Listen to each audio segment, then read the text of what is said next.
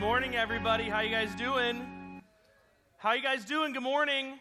It's me. It's Justin. Hey, I'm the junior high pastor here, and if I haven't met you yet, I want to. And you hear that probably every week, and you're probably thinking to yourself, well, I've been coming here for years, but I don't think I've ever really talked with Justin.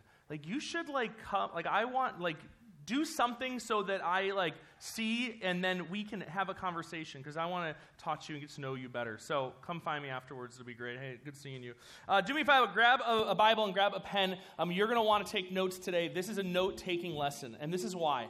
For the first 4 weeks, before this, when we did our last series, we did 4 weeks on a series called I Am, which was Jesus talking about who he was. Now we're doing a whole series called Am I? And it's us talking about who we are in light of who Jesus is. So if we know who Jesus is, we're going to be able to kind of have a better picture of who we are and who we should be. And through the lens of, or looking through what Jesus' plan and his hope was for us. And today, like all other days, we're going to start off with one of our key verses. This is the verse for the series. Galatians chapter 3, verse 26. Let's say it all together. This is easy to do. Let's say it all together. Ready? In Jesus. Wait, hold on. Let's try again. I've already screwed up. Okay, ready? For in Christ Jesus, you are all children of God through faith. And if you're going to memorize any verse, that's the verse I'd ask you to memorize for this series, because I think it is a verse worthwhile. Now, let me ask you this question. It's going to be up here on the screen. I want you to think about this. What gives worth to something? What gives worth to something?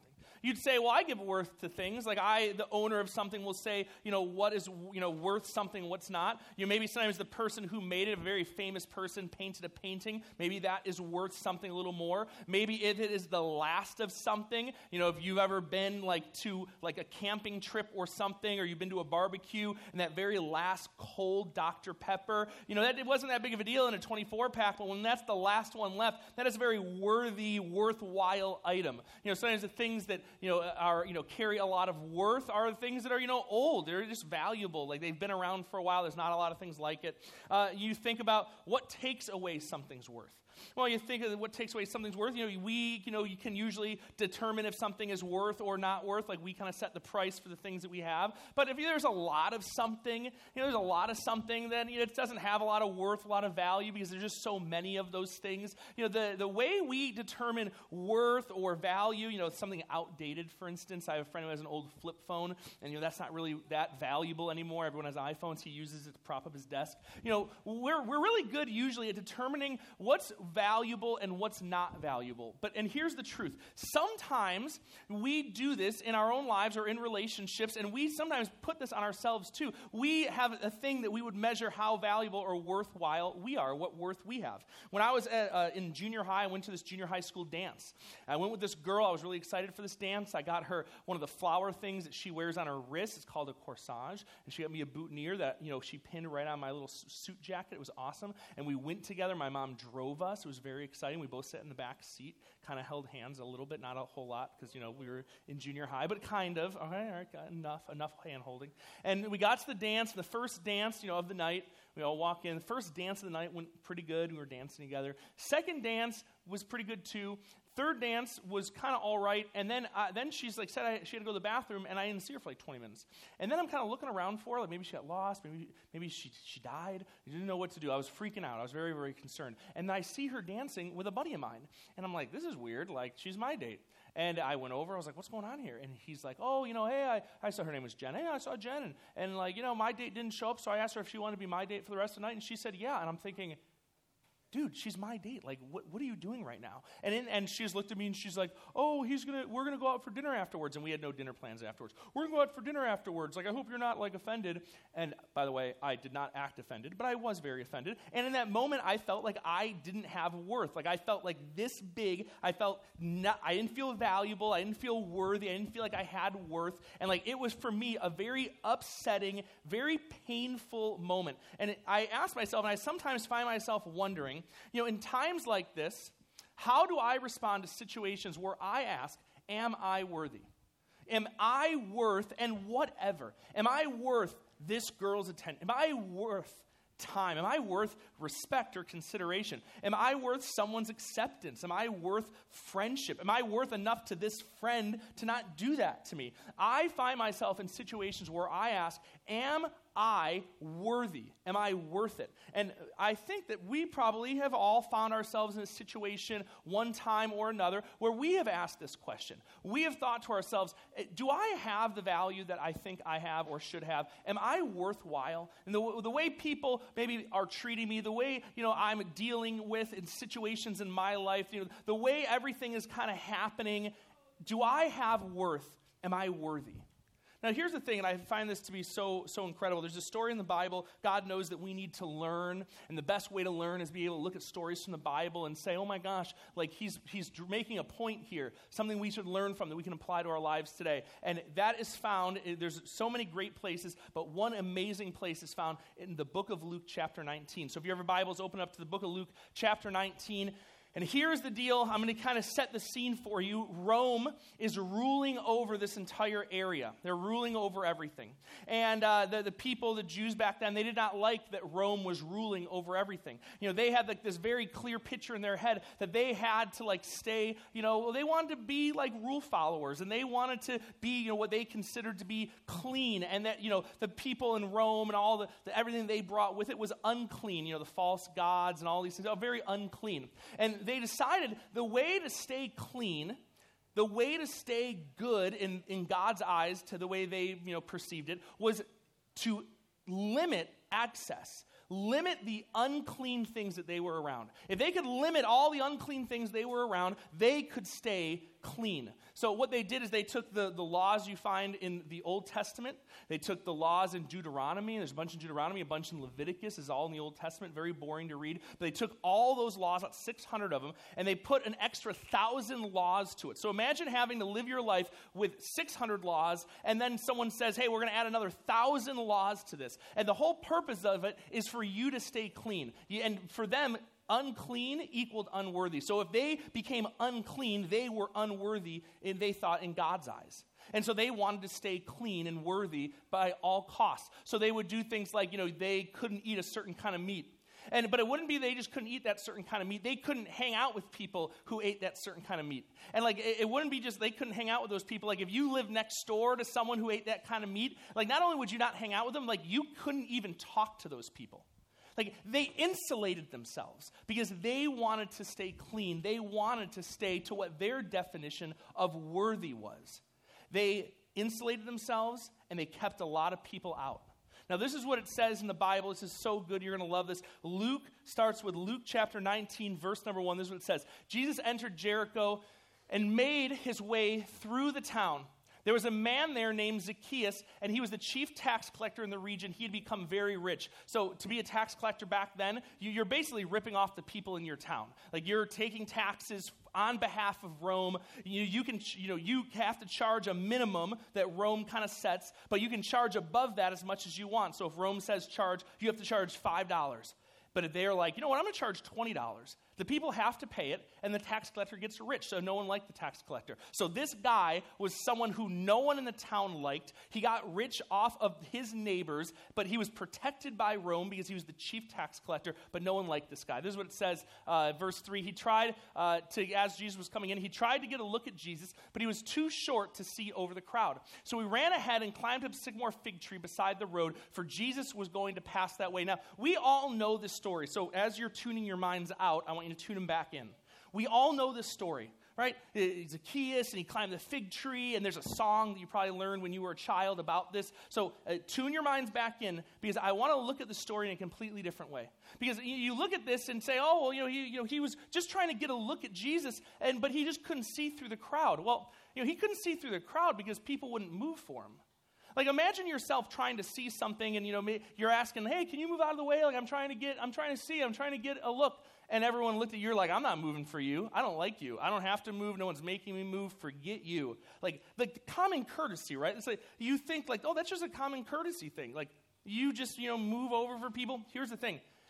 In their eyes, Zacchaeus was so unclean, so unworthy, that for them to even pay attention to Zacchaeus, to even listen to him or to do anything even kind for him, would run the risk of them becoming unclean. And you did not want to be labeled as unclean in this society. You get labeled unclean, you're probably going to lose your job. If you own a business, the business is going to fail. Like if you have friends, those friends turn their back on you. They're not allowed to talk to you anymore. Like your life is over. So people will abandon what we consider kind of social norm, nice things to do in order to stay clean, or whatever their perception of clean and worthy is. See, here's what is so crazy.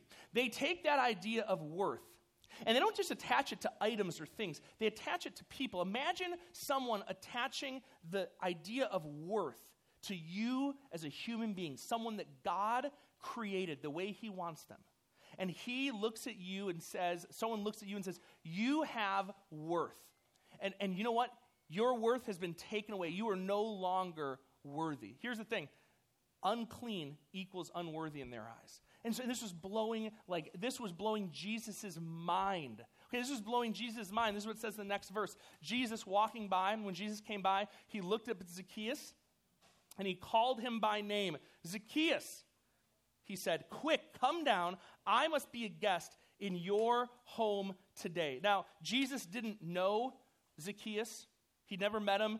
And you probably think, well, he's Jesus. Like, he just probably has like a contact list in his brain. He's God. He knows everyone's name, right?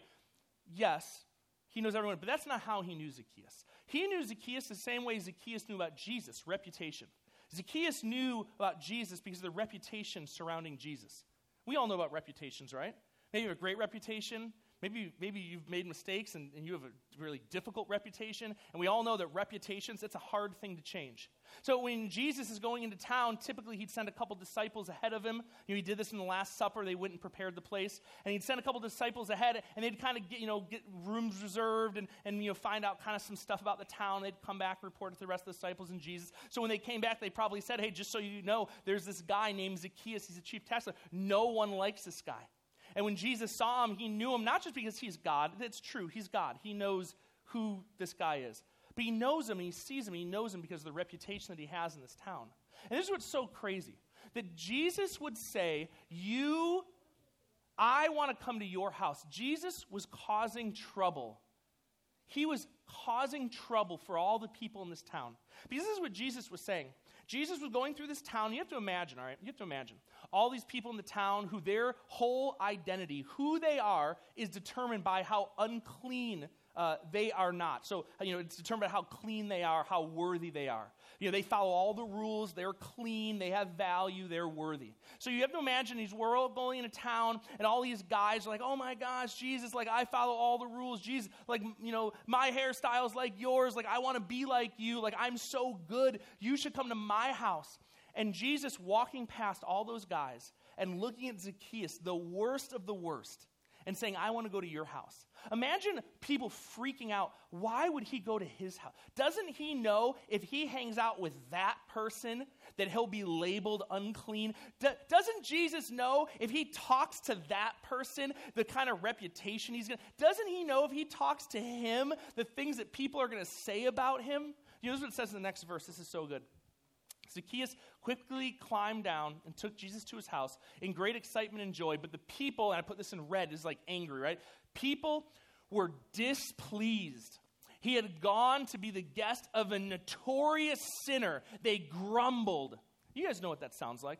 Like when you're walking by and you hear some people grumbling or snickering, and in your mind you're thinking, that's not about me.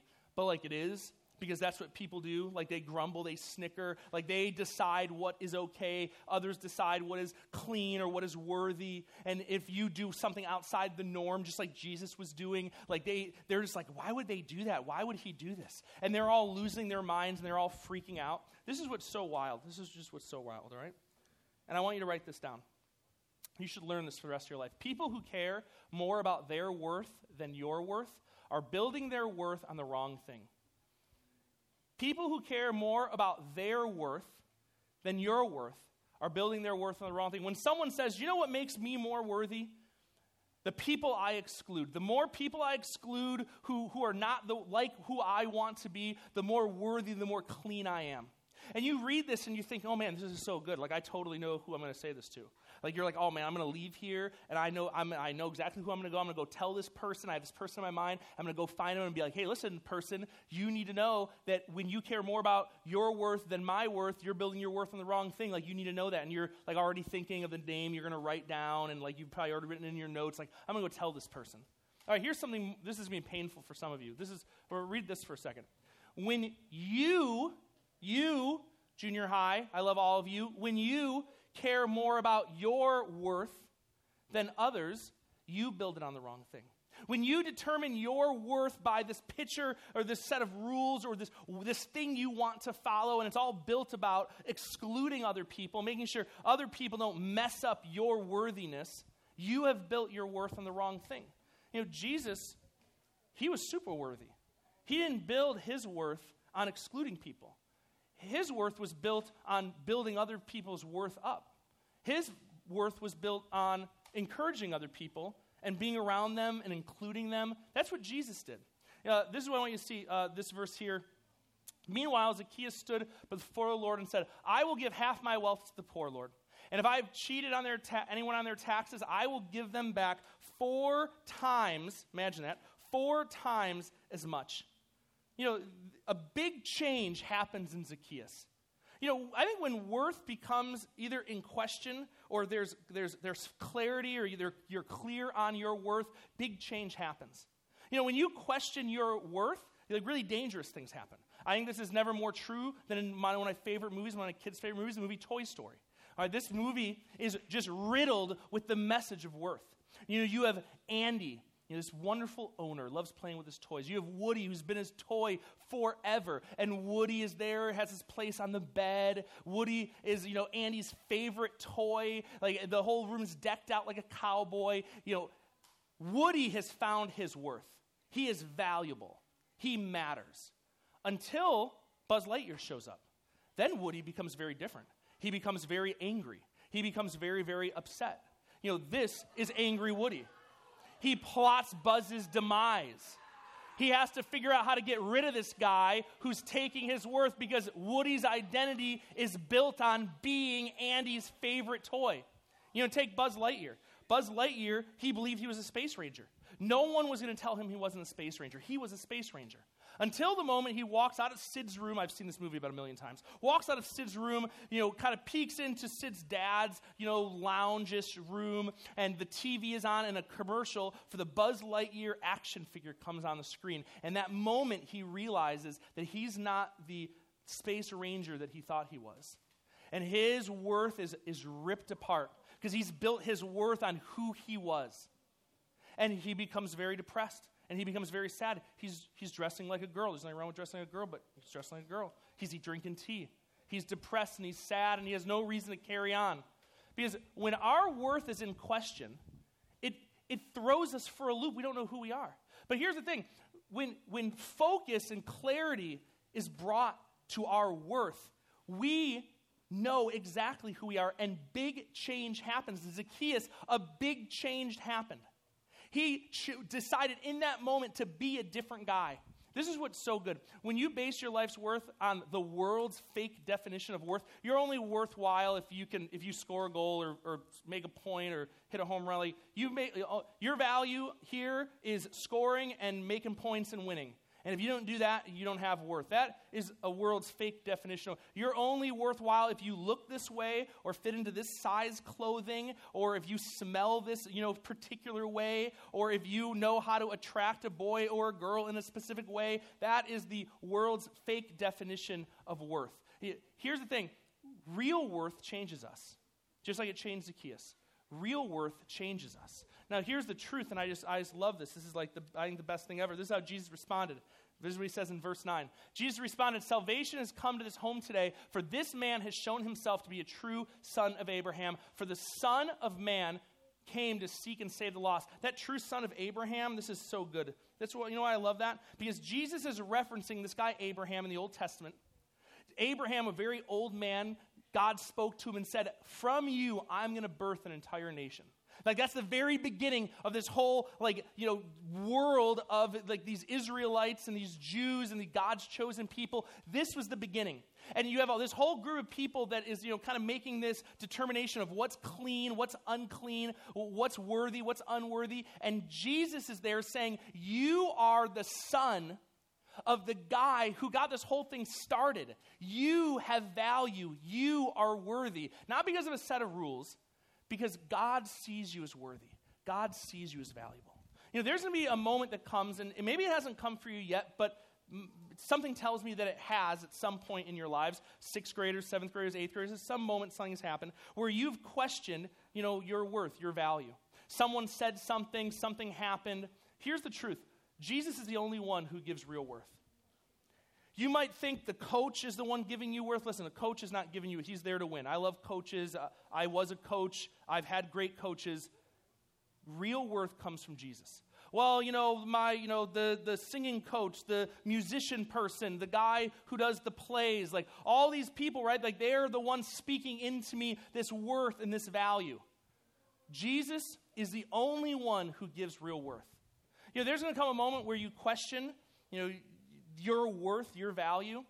I know I've had moments like that. And when I've had moments like that, this is the question I ask myself. I put it up here on the screen. I think this is a question that's worthwhile next time it happens to you. If I built my worth on this, how long would it last me? I've asked myself that. The relationship I was in, when I was playing sports in high school, when I was just, ditching church, every weekend, like I was never showing up because I spent all my time studying because I thought if I got A's, that would make me valuable, that would make me worthwhile.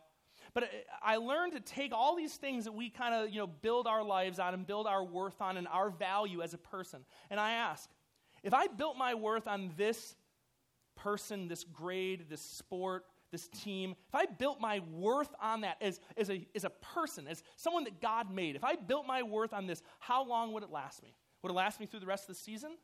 The rest of the year? The rest of my years being a student who gets grades? And then when I'm done getting grades, then what? Here's the thing. Jesus is the only one who gives real worth. He's the only one that really can look at you and say, you are worthy, you have value. Here's the bottom line. When the world gives you fake worth, and it happens often, Jesus gives me real worth. When you're walking through the hallways at school, and I get the thing that people, they're going to point out all the flaws and all the things of why you don't fit in and don't matter and it doesn't work. When all those moments happen, Jesus is the one that says, no, you have worth, you have value.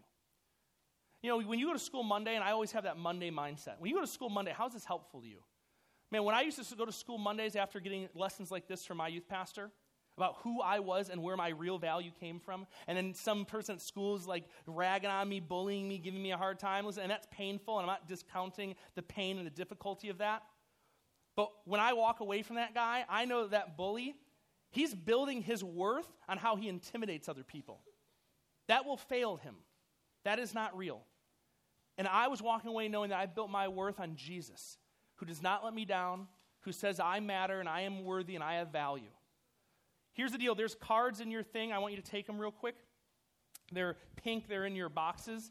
And here's the purpose of those cards. The card says, am I worth blank? And chances are there's probably something in your life, something that's causing you to question if you have value, if you're worthy. And I want you to write down under that a truth, something that you know to be true, that proclaims exactly what you know is real about what God says you are and have value in. Am I worth real friendship? I am a good friend who cares about people. And you know that that's true about you. Am I worth someone's time?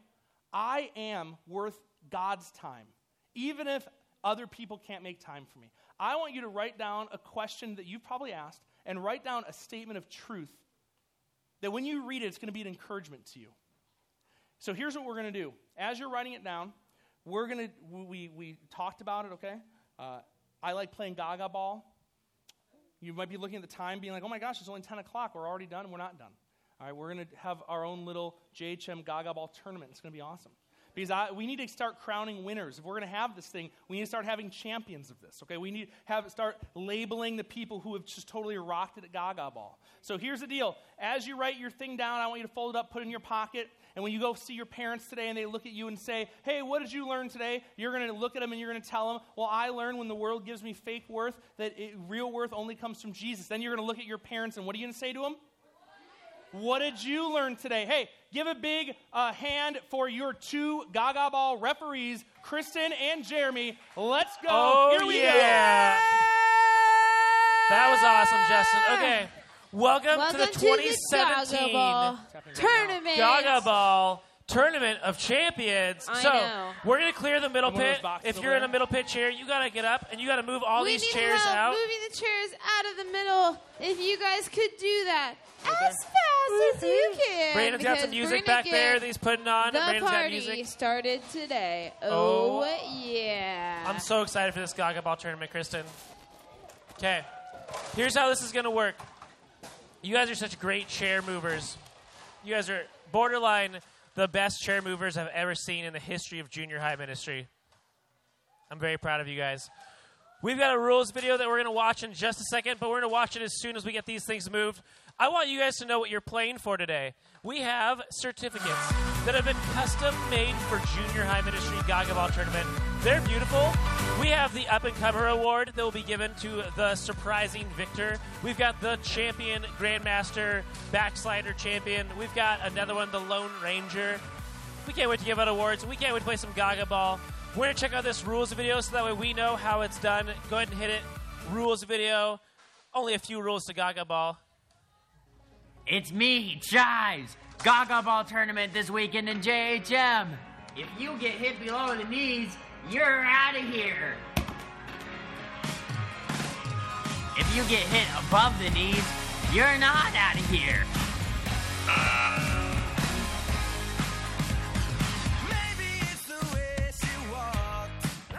All right, that's our friend Chives.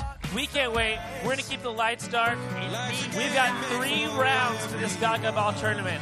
3 rounds, 4 rounds We do. actually.